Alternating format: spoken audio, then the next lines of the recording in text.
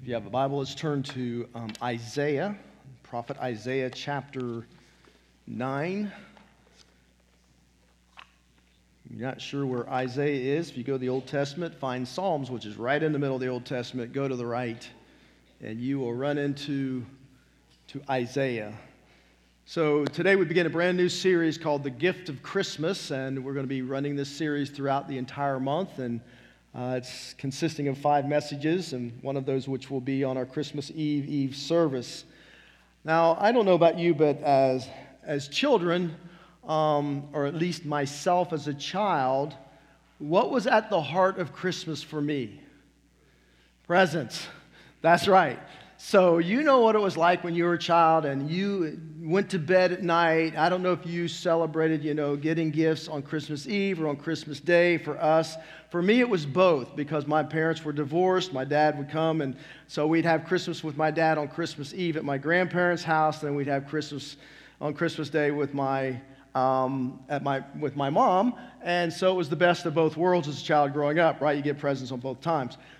So at the heart of Christmas for me it was all about presents. It was all about materialism, right? This is it. I mean, the day before or the night before, even after having presents at my grandparents' house with my dad, I mean, it was hard to sleep at night, and you get your parents up at the crack of dawn and say, "Hey, is it time to get up? It's time." You're running, you're plowing through your presents, you're unwrapping them, socks, underwear. I mean, you're looking for the good stuff, right? So that's just the heart of Christmas for children, because that's just the way we are, right? We love the gifts and the receiving of gifts, the giving of gifts later on when you become an adult. What is at the heart of Christmas for the believer? The heart of the Christmas story for the believer is the gift that God gave to us through His Son, Jesus Christ. But this was not an ordinary gift. It was a very unique gift. This gift wasn't something material. It was a person, and that person was Jesus. And when Jesus came into the world, He wasn't just an ordinary baby. They were not ordinary circumstances. I mean, I know we look at manger scenes, and it looks so formal and so sterile, and everything was just in its place at the right moment in time, but it just didn't quite unfold that way. And 700 years prior to Jesus' entrance into this world, there was a man named Isaiah, a prophet of God, who talked about this coming gift, this coming Messiah, this coming present for the world. And so here's what he said in Isaiah 7:14. He says, "See, the virgin will conceive and have a son, and this is going to be a sign to you." And so, again, this is 700 years. God has been preparing down through the centuries for the arrival of this gift, because it was going to be a sign of what? It was going to be a sign to the world that God is involved, God is engaged, God does care, irrespective of what the agnostic might say, that God just created and He just steps back and watches it all unfold. No, God is very personal, very intimate, very involved, and He wants the world to know that. And so Isaiah 9:6, here's how it starts out, where Isaiah is prophesying this coming child. "For to us a child is born, to us a son is given. And the government will be on His shoulders, and He will be called the Wonderful Counselor, the Mighty God, the Everlasting Father, the Prince of Peace. Of the increase of His government and peace there will be no end. He will reign on David's throne and over His kingdom, establishing and upholding it with justice and righteousness from that time on and forever. The zeal of the Lord Almighty will accomplish this." So I want you to notice a couple of things. It says, "For unto us a child is born, but unto us a son is given." Why the distinction? Well, here's the distinction. The son is given. He's not born. Why? Because the son is in reference to Jesus, who existed prior to His coming to planet Earth, right? So John 1:1 says, "In the beginning was the Word was with God, the Word was God, and the Word became flesh and dwelt among us, full of God's glory," right? So here's Jesus. So it's the Son that God gave through Jesus, right? God is giving this gift to the world, and that gift will come through the birth canal, right? It'll come through natural birth on the human side of things. And so this birth, is that the God the Father gave the Son to us through a supernatural conception of human flesh through Mary, who was a virgin, yet the Holy Spirit endowed her with this child that would be born into the world. It is the Son of God who was given by the Father for the needs of humanity. And so the Apostle Paul brought all of this together in Galatians 4:4 when he says, when the fullness of time came, God sent for his Son, born of a woman, born under the law. And so Jesus was conceived by the Holy Spirit and not by Joseph, in order that his human nature might be sinless, which is why he's called the Son of God at his birth. So Jesus' divinity, existence prior to entrance into the world, and his humanity come together. God's deity clothes itself in humanity. This is what theologians call the hypostatic union. Jesus was fully God and fully human. Becoming human did not diminish his godness. Becoming human did not, coming as God did not diminish his humanness. And so Jesus was 100% God. Nothing ever happened that took that away from him. That's why we read that in Colossians, that everything that has been created by Christ. It was created for his joy and his honor and his glory. And God never becomes weary. God never needs to sleep. But yet in Christ's humanity, we see where Jesus would become tired. He would become hungry. He would weep over the tomb of Lazarus. That he would weep over Jerusalem because of his empathy. They are like sheep without a shepherd. And so we see both the divine and the human side of Jesus colliding. And he was God's gift. And there's a reason why he is God's gift. And the people to whom Isaiah made this prophecy were in a period of time. Now, when this prophecy was made, it's like most prophecies, there's a dual side to it. It is an answer to a situation that is at hand, and it's an answer to a situation in the future. At hand for Isaiah in this moment in time, the nation of Israel had split into two kingdoms. To the north, you have Israel, 10 tribes. To the south, Judah, 2 tribes. The Assyrians have mounted up. They've come in an alliance with Egypt, and they're bearing down upon Israel, and they're trying to make this alliance with the king in Judah, Ahaz, and so this is the situation. It is what Isaiah called a time where people were walking in absolute darkness. And it was a time of national crisis. Economically, they had been devastated. They're facing this invasion. The nation is under threat. There's the uncertainty about their future. There's fear about their safety. There is unrest about what might happen. There's a feeling of aloneness. There is this great feeling of hopelessness and helplessness. They realize that, listen, there are some things so very wrong in our nation, but we don't have the capability to put it back together again. It's like Humpty Dumpty on the wall. Had a great fall. All the king's horsemen and all the king's men could not put Humpty back together again. And this is the nation that Isaiah is prophesying to.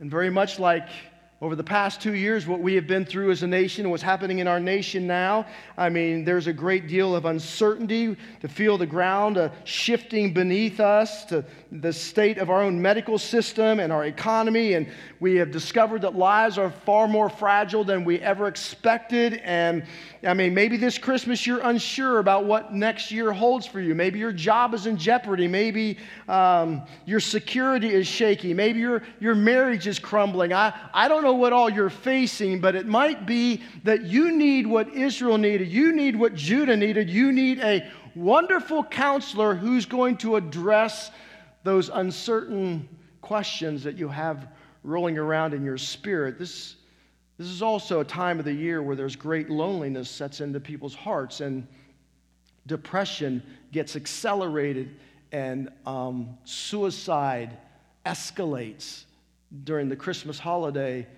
more than any other time of the year.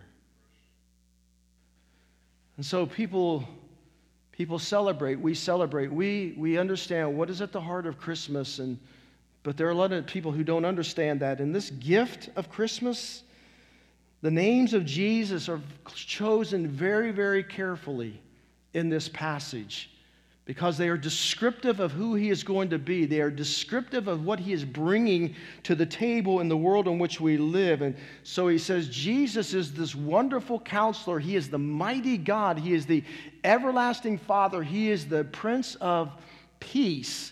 And in regards to being a wonderful counselor, at another junction, Isaiah 11:2, he says, the Spirit of the Lord will rest on him, the Spirit of wisdom and of understanding, the Spirit of counsel and of power, the Spirit of knowledge and of the fear of the Lord. At the first advent, the first coming, the first arrival of Jesus into the world was to bring relief from our sins. Jesus says there will be a second advent, a second coming in the future that will bring us relief from our suffering. But in the here and now is that Jesus is here and his presence is here to help us with our everyday struggles, which bears out the name, the Wonderful Counselor. So what does that name mean? I've put this on your outline. It comes from a Hebrew word. Now, original Hebrew does not have vowels in it. It's a very guttural kind of language with consonants only. And so it's peli, yatz, and so it means to be beyond understanding, someone who is magnificent. In other words, this wonderful counselor that we have through Jesus, he's so wonderful that you can't even begin to describe how wonderful, how magnificent he is, because there's just not enough words to make the description. And he is the counselor. He is the one who advises us. He is the one who instructs us. He is the one who guides us. Now, this isn't like any old therapist, because he is operating from a position of authority. Remember, he didn't have his beginning in Jerusalem. He has always existed. He's the eternal God who sat on a throne, who came off the throne into the realm of humanity and is now back seated upon his throne. He is ushering in his kingdom, the rule and the reign of God over the hearts and the lives of his kingdom people. And one day he'll usher his physical kingdom here upon this earth. Is what the Bible calls the bringing together of heaven and earth. If you were to look up that phrase and Google that, or look it up through the Logos system, heaven and earth is that you would find 200 times the Bible uses the term heaven and earth, but if you look at heaven and hell, 0, zip. Nada. It's not that there's not a hell, but here's our concept of hell. That hell is at the center of the earth and down in the molten center. Like if I drill through there, am I going to run into it? No, that's not where it is. Heaven and earth, we think that life is all about God getting us saved. We go to heaven out there somewhere, and we will remain out there somewhere for eternity. No, that's just until Jesus comes back in his second advent, sets up his millennial kingdom, destroys the present heaven and earth, renovates it, brings the new Jerusalem. It is heaven. Heaven is going to be here on earth, which is where we will reside, which was why 200 times it's all about God reconciling heaven back to earth as it was originally intended to be. This is the counselor that we have through Jesus. And here's the uniqueness about him. He has the experience to understand our present situation. He has the wisdom to know what the solution is, and he has the power to bring it about. What a counselor. Now, I know that sometimes we have friends that, we get in a situation, we call somebody up and we tell them our situation, and they will say things like, oh, I'm so sorry. I wish you didn't have to go through that. I can empathize. I kind of went through something similar. That's not the kind of counselor we got. Now, he'll be all those things for you, but he goes far, far beyond. All right, so he's not like any therapist that you've ever been to. He can go much, much deeper. I'm not against therapists. I'm not against counselors. I think they're wonderful things. God has gifted many people for those avenues, and God bless them because they are used by the Spirit of God. I'm simply saying that there are some times when you need to come to your wonderful counselor, Jesus, because only He can do for you what may need to be done at that moment in your time. And so Isaiah wasn't just saying that Jesus is a great listener, though he was, or that he knew exactly what questions to ask, although he did. He is saying that, man, this is a counselor who has walked your path. He's walked in your pain. He's walked in your loneliness. He's walked in your temptation. He's walked in your problems. And so Jesus came for people with problems, but he had the power to do something about them. Every single miracle that Jesus ever performed came about because somebody had a problem. You had a physical problem, you had an emotional problem, you had a hunger problem, you had an exclusion problem, and each time Jesus entered into that problem, he transformed it. So here's the truth for today, and it's this, is that you will never reach your full potential. And that's the key, full potential. You might reach some potential, but you're not going to reach your full potential in life without tapping into the wisdom of your wonderful counselor. So, what kind of counselor is he? What makes him so wonderful? Well, first of all, is that, again, he understands your struggles. He understands your struggles. So why don't you turn to Hebrews chapter 2, and I'll get there in just a moment. And now, listen, when Jesus was born into the world, what was he born into? Poverty. He was born into poverty because at that time and juncture, under the Roman rule, the Jews were extremely oppressed. Most of them lived in poverty unless they were like working for the Roman government. Like Matthew was, one of Jesus' disciples. He was a tax collector, and so, he made a lot of money and revenue off the Jewish people, but by and large, they were poor, and so he's born a Jew. He's born in the period of great oppression, and that's why most people in Jesus' day missed his birth. They were expecting the coming of a king. Kings are born in palaces. They're not born in stables. Kings are wrapped in the fine purple linen, not in grave clothes like Jesus was wrapped in and placed into a feeding trough. And so for many people, they missed their Messiah because he did not meet up to their expectations, which had been taught to them by the scribes and Pharisees all of their lives, that Jesus will be a kingly Messiah like David. He's going to come in and he's going to overthrow Rome, and he's going to set up his kingdom, and it's going to rule and reign, and it's going to be like the golden era of David, and it's going to be a wonderful thing. And the fact that Jesus was born in an animal shelter was no more common in the first century than it is in the 21st century. Right? There was nothing sentimental about that night. No woman wants to give birth to her baby amid smelly cows and the stench of dung.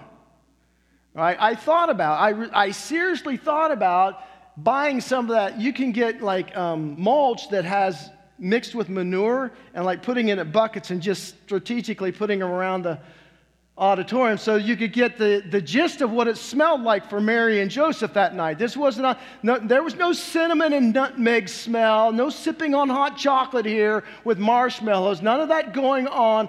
It was a very, very difficult time. And then on top of that, Mary only has one person with her to help her husband. Oh my word. Is a man helpful in childbirth? No.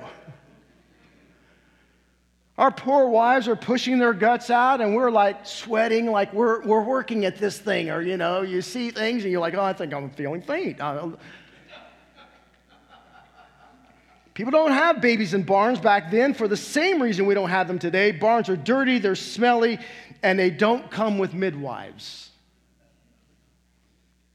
And for most of his life, Jesus would be considered by most as this illegitimate son of a carpenter and a teenage bride. And he would grow up in Galilee. Now, Galilee, Israel split into three regions. You have Judea, Samaria, Galilee. Galilee for the Jews Now, the Samaritans, the Jews considered them the lowest of the low, but if you were a Jew, you want to be in Judea, you don't want to be in Galilee. Galilee was like the bottom rung of the social ladder. And remember what was said of Jesus, can anything good come out of Galilee? And so this is where he is raised, and he would spend his whole life in poverty. And for 3 years during his ministry, effectively he was homeless, couch surfing, because he says, I think I know where to lay my head. And from time to time, he would go to different points, and like Capernaum, where he'd have a place where he could, couch surf there, and then off to somewhere else. And when he died with no friends and no possessions and no reputation. Jesus, by and large, he was a PR agency's nightmare. How do you make something out of that? And yet, he's one of the greatest well-known names and individuals known to humanity. We split our time, 8 BC AD, by his birth. And yet in his weakness. This is why he is so life-changing.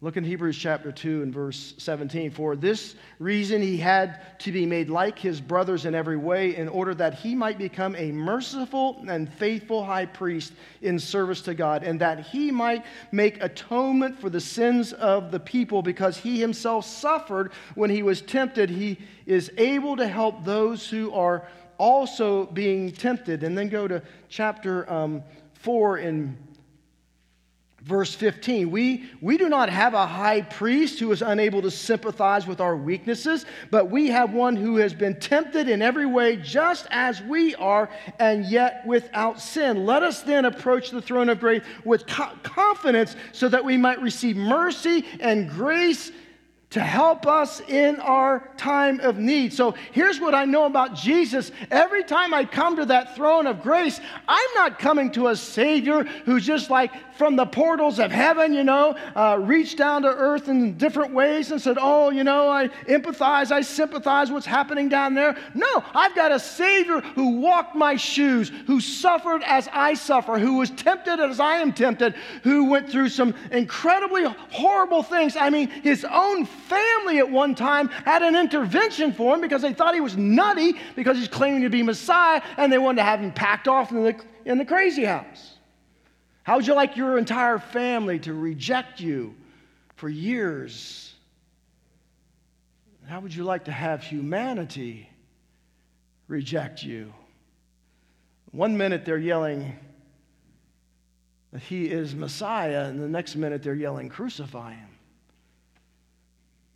And so we come to this Savior who knows what it's like to be us. And I don't know about you, but when I'm going through a very difficult situation, sometimes you need someone who can say, I really understand, and the reason I understand is because I've been there and I have done that. He is the wonderful counselor. He is the one who understands your struggle. He cares about you. 1 Peter 5:7 says, cast all your anxiety upon him because he cares about you, right? Jesus didn't come for people who had it all together. Jesus came for people who have problems. He came for the dysfunctional. And some of us put unction in the word dysfunction. Let's be honest here, right? We're messed up. And so he came for those who had been mistreated, who had been neglected, who had been abused, and he came for those who had gotten everything, had not gotten everything they wanted out of life, and they were still lacking, and they needed this unique counselor who could bring the experience into the situation that needed to be there, who could have the wisdom to see what is the solution to this and had the power to bring it about. This is our wonderful counselor, and he also is committed to us. Hebrews 13:5 says, listen, Jesus says, I'm never going to leave you. I'm never going to forsake you. I don't care how far off track you get. I will always pursue you. So every encounter that Jesus had when people were get far from God, listen, they may not want him pursuing them, but he pursued them anyways and had interactions. And in those encounters that he had with people, their lives were by and large changed. But not everyone. Not everyone who Jesus had encounters with thought he was all that in a bag of chips. Many of them walked away. They didn't want anything to do with him. They didn't care about what he has come to do. They did not acknowledge him as Messiah. So since this wonderful counselor understands your struggles and cares about you and is absolutely committed to you, how do you get the most out of your counseling sessions with him? And really, that's the rub. And let me spend the next 15 minutes kind of unpacking that. Number one is, when you come to your counselor, you have to be brutally honest with him. You see, it's not our natural human tendency to do that. What did Adam and Eve do when they sinned? They immediately covered themselves up. They hid themselves from God, and we still do the same thing as human beings. We wear masks, we cover up, we hide, we shield, we put up personas. We try to look, I'm being strong, I got to be strong for the family, but inside you're a wreck. And so it is incumbent upon our healing to be brutally honest if we want to receive the healing of our soul, which is a part of what Jesus came. It's the essence of the gospel. It's not just to forgive sin, but also to bring healing in our ravaged souls where we are hurting. And the reason why we know we're hurting is because there's brokenness there. And that brokenness, we attach coping mechanisms to our brokenness. But the reason we can't get healed of our brokenness, or we can't detach from our coping mechanisms, is because we've never really got to the root of cause of that brokenness. And that's the essence of the gospel. And what Paul's going to talk about in Romans 5 through 8 is, listen, we got to get to the root cause of the brokenness, but that will take some brutal honesty on your part. And so you're only as sick as your secrets. And every counselor will tell you that until you're completely and brutally honest with your problems, you can't really help somebody. We conceal things, but you cannot heal what you keep concealed.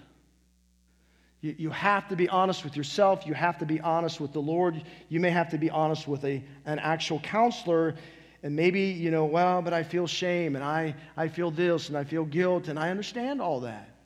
But listen, the healing of the soul is not like it's not like me walking up to some teenage kid and throwing in my car keys and say, hey, could you go wash my car, clean it up inside out? I'll be back in about an hour. Can you have it done by then? Yeah. And so he does. He cleans it up, come back, and it's all done, right? This is the way we want God to do with us, right? We just want to say, okay, Lord, I've received Jesus into my life, and I'm committed to be a follower of His, and now, Lord, just like bathe me, just cleanse every problem and everything I'm dealing with on the inside. Just clean it up, get rid of it, sprinkle me with pixie dust or whatever you got to do. Just rid me of it. Doesn't happen that way. The same problems you had before you got saved, the same problems you have after you got saved. The question is, what are you going to do with that? And so this is where the beauty of our wonderful counselor here is. And when God changes your life, you have to be active in the details. You have to be honest. It's rarely a quick fix, but it can be fixed. And so, you got to be honest about your marriage. You got to be honest about your addictions. You got to be honest about maybe the unforgiveness you're harboring in your heart that's just absolutely eating you alive like an active cancer in your emotional system. Here's my point is God is not going to change your life without changing you, without changing me. As I said before, you're not the solution. You're part of the problem. God's your solution. Your wonderful counselor is your solution. But He wants to change you before He can change the circumstances. And so we see this in brutal honesty and the changing of life in John chapter 4, the Samaritan woman, right? Where most of us are familiar with the story. Jesus is traveling, and he's in Sychar, and he's thirsty. His disciples have gone to get something to eat. He's sitting at a well. There's a woman out there gathering water at noon, which is highly unusual. Usually that was done in the morning. So Jesus asks her for a drink of water. He engages her in a conversation. And what he wants to do ultimately is to get her to be brutally honest about herself. And so they engage in a conversation, and then Jesus says to her, hey, go tell this to your husband. And she's like, I have no husband. And he says, you're right. In fact, you've had 5, and the one you're living with now is not even your husband. And so Jesus knew something about this woman. He knew that she had been spending her entire life, relationship after relationship after relationship, trying to find fulfillment, trying to find value, trying to find worth, trying to find satisfaction and fulfillment. And every time it was like drinking from a broken cistern. It just didn't work. And it cycled into another relationship and into another relationship. And Jesus wanted to bring hope and healing into her life. But before he could do that, he had to get her to be brutally honest about what it was she was looking for. And so he offers her living water. Like, if you drink of this water, you will never thirst again. Well, where is this water? I want this water. And he says, I'm it. I am the living water. And so in that encounter with Christ, she finds hope and healing, so much so that she runs back to her town and tells everybody about what Jesus has done for her. And many come out and find out, this guy spoke about things. How did he know this? And she brings that, and many people give their life to Christ because of her witness and her testimony about how her wonderful counselor had absolutely transformed her heart and her life. Here's the second thing. You got to be brutally honest, and you really have to want to be healed. Now, in John chapter 5, there's a very interesting story in Bethesda, and here's a guy that's for 38 years, he's been an invalid. He's laying beside this pool, in the pool of Bethesda. It was believed that once a year, the angels would come down and trouble the water. First one in gets healed. Right? So as you can imagine, people would surround that place trying to be the first one in to receive the healing that would come once a year. And so this guy has been there 38 years. He's been an invalid. And Jesus comes up and walks up to him and kind of singles him out of all the people that are laying there who are there looking for healing. He singles this guy out and he asks him a question. Do you want to be healed? Duh. Have you looked at me?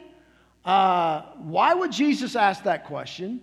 See, I think it's a very odd question, but Jesus was a master at using questions and bringing out of people the root causes of their problems and what it is he's trying to do in their life.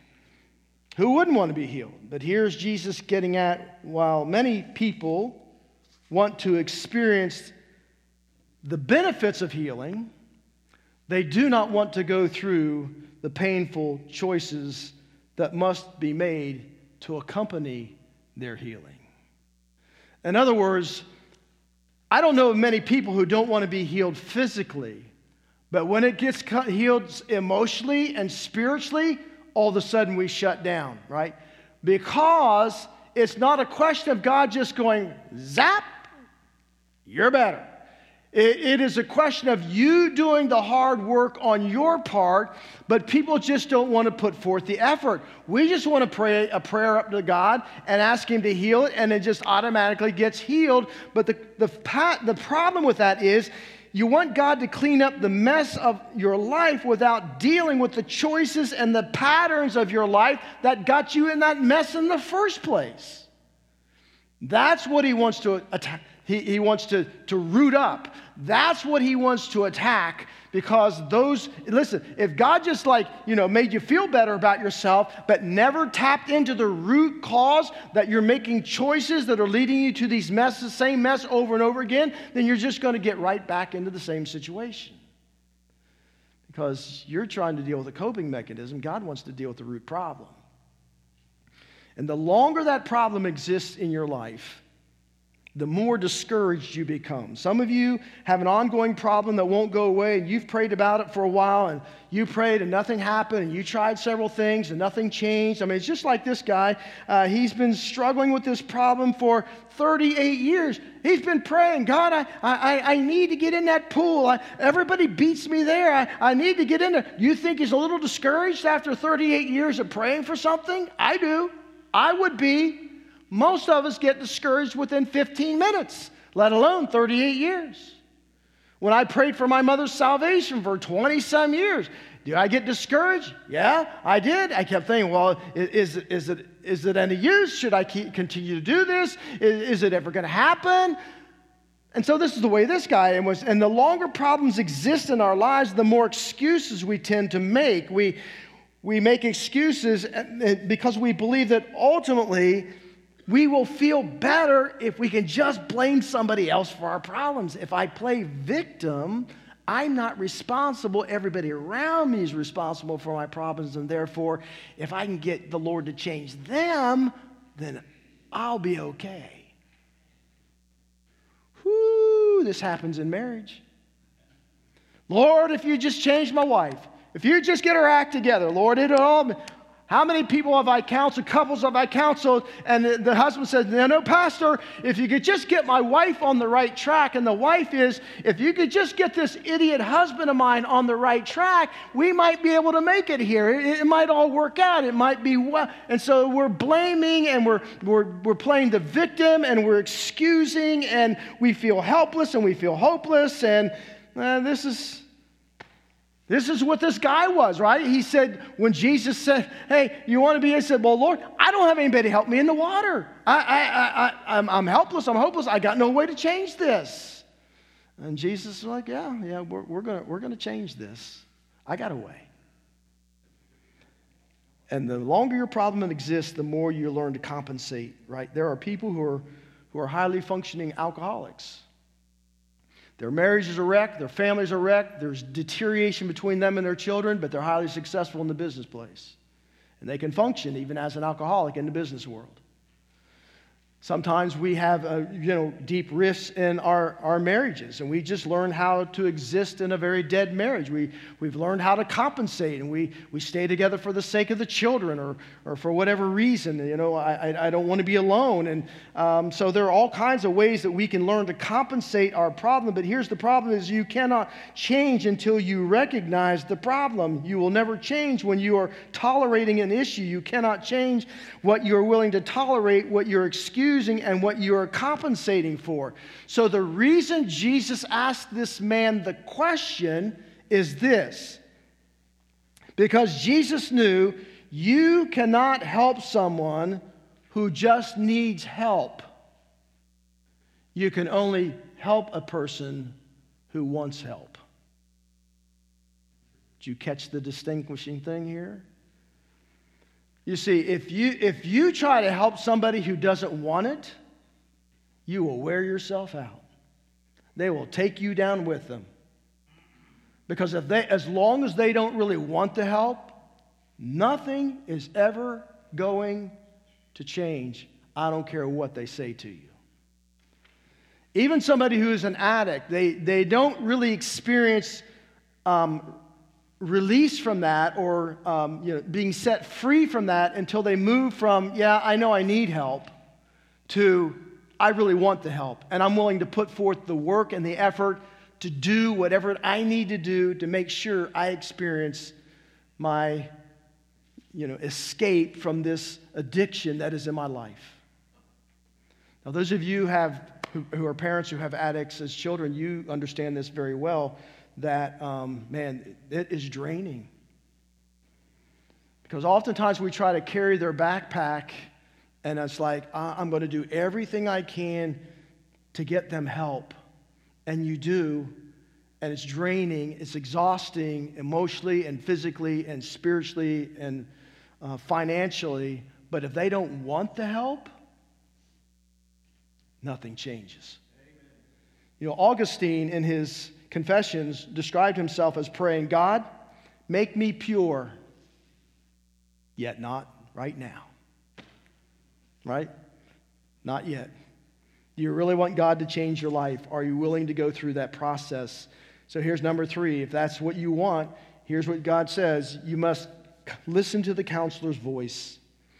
Now, God speaks in many ways, right? He speaks through other people. He speaks primarily from His Spirit to your spirit, through His Word. So I'm going to give you this acrostic list, and I'm just going to spell it out for you because I'm almost out of time. So here's how you use God's Word. Here's how you allow your wonderful counselor to use the Word of God in conjunction with the Spirit of God to speak into your life. All right, so the L stands for you look at a passage from God's Word. This is why it's so important that you be in God's Word. Now, when I say look at a passage, I don't mean that you have to get up tomorrow morning and read an entire book of the Bible. You don't have to read an entire chapter. It might just be a portion of Scripture, but you need to systematically read through God's Word. Now, you can bounce back between the old and new, or just do the new for now, or whatever you want to do. I'm just saying you need to look at a passage from God's Word and ask God to open your eyes to see Him and to open your ears to hear Him. What does He want to say to you through this passage? I don't want you reading for information. I want you reading for transformation. There's a big difference. I'm all about reading through the Bible and all that, but a lot of times when people try to read through the Bible in a year, they just rush through, they get behind, they get frustrated, and it's just like hurry, hurry, hurry, and that does you no good. I want you to be transformed, right, by your wonderful counselor. Here's the I. I identify what stands out to you that day. Well, as you're reading, what is it that stands out to you? Be sensitive to the Spirit of God, and like He's pointing out something He wants you to notice, right? So don't read casually for content. Read actively, looking for what God has for you. And if that verse stands out, it might just be a word in the verse. Highlight it, underline it, circle it. That's God saying, I have something for you today. I have something for you. And so then S stands for you study God's truth, right? And I want you to write down your observation. So it might be a verse, it might be 2 verses, it might be a word.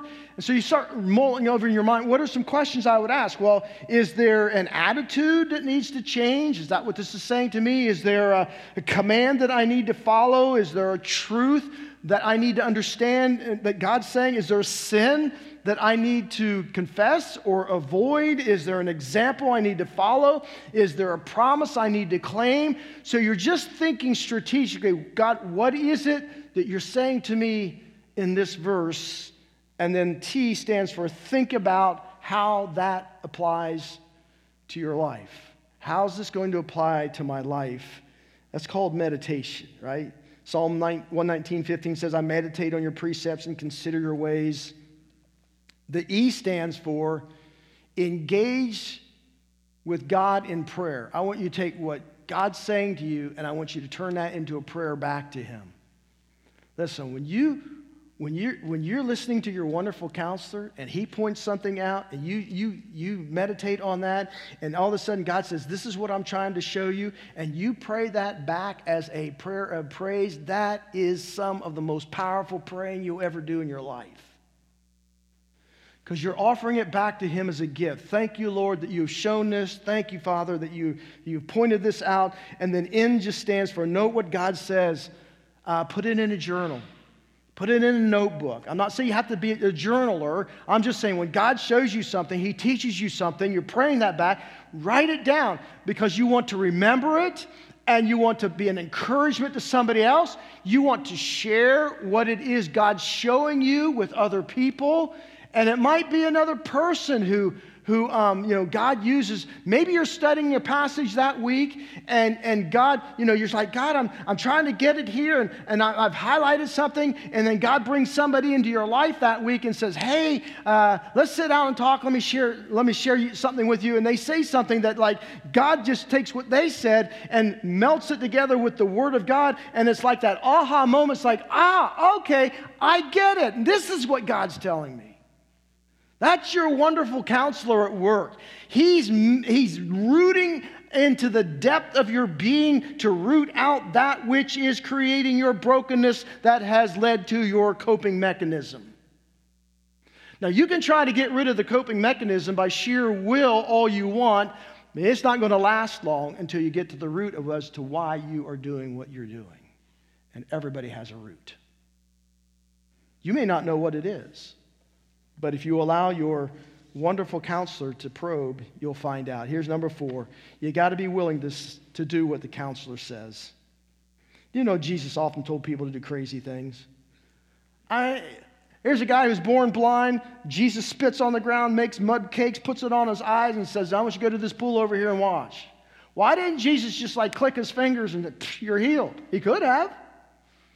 Or like when Peter needed some money to pay a bill, and Jesus says, hey, go out and catch this fish. Inside the fish is going to be a gold coin. Use that to pay your taxes, whatever. Why didn't Jesus just do something really cool, like pull it out from behind his ear? Even in the Old Testament, when Naaman, who was needed healing because of his leprosy, he was a Gentile, he wasn't a Jew, and his servant says, I know a man who can help you. And so he's sent to the prophet of God, and Elijah says, hey, go and wash in the Jordan River 7 times. And Naaman says, ain't no way I'm doing that. No, our rivers are far superior than Israel's rivers.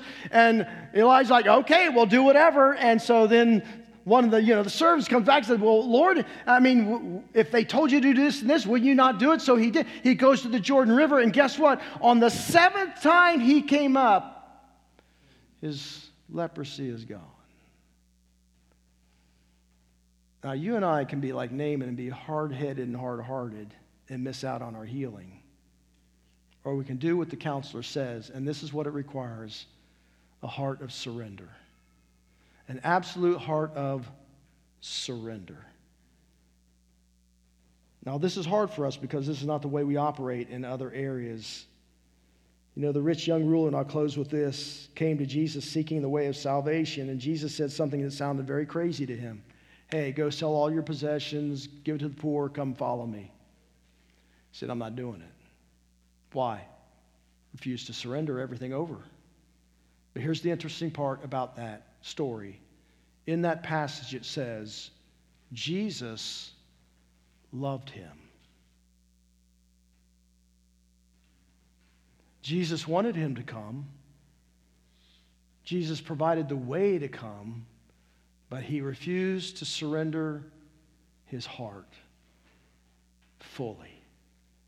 I'm just here to say you have a wonderful counselor who loves you. He cares about you. He's committed to you. He understands, and he wants to bring about the healing you need. But you have to come with a heart that is absolutely surrendered totally to him and do what it is he tells you to do. Let's pray together.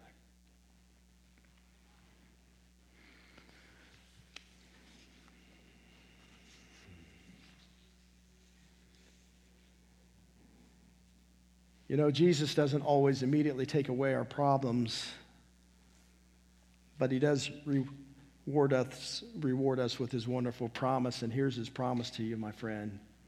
You know what's better than Jesus healing? It's his presence. Like, Jesus wants to bring both, but he wants his presence in your life as Savior and Lord of your life. And if you're here this morning, you've never opened up your heart to Jesus to be the Savior and the Lord of your life, I'm telling you, he's knocking on your door, your heart right now. And if you ask God to put your spiritual ears on you, you're going to hear that. You're going to sense it in your spirit, that God wants a relationship with you. This is why we talk about real relationships reaching a real relationship with Christ. Not one that's phony, not one that's superficial, but one where your heart is absolutely surrendered over to the lordship of Jesus. He wants to be Savior and Lord. He wants to be the forgiver of your sin. He wants to be the healer of your heart. He wants to be the transformer of your life. And it's a process. And one that we'll spend our entire lives. As he gets one area cleaned up, we go to the next area, another area. Listen, do not get frustrated. It's not about perfection. It's about progress. But you have to start somewhere. You've got to be brutally honest with what's happening in your life. You need to desire that healing and listen to your counselor and be ready to do what it is he says, however crazy it might seem to you. Jesus is for you. He's not against you. And that's what I love about Christmas, because Christmas is God's gift to us through the person of Jesus Christ, our wonderful counselor. And I want him to be your wonderful counselor. And so does the Lord. So, Father, I thank you for every person here today. We just worship you and honor you. I pray for those who need to receive Christ into their life. I pray that they'll bow their hearts before you today, and they will pray out, call out to you, and just ask Jesus to become Savior and Lord of their life. They'll put their hope, their trust, and faith in him and him alone as the one who came into the world to die for their sins, die in their place, so that he might forgive, he might cleanse, he might make whole, he might clothe them with your righteousness so that they are now in a right and acceptable relationship with you because of that transfer of trust from themselves to Christ. And that they will surrender their hearts to his lordship, to allow him to be the CEO of their life, to bring about healing and hope where there is hopelessness and where there is hurt and there's pain. Thank you for your Father, for our wonderful counselor. In the mighty name of Jesus, amen. Let's stand. We're going to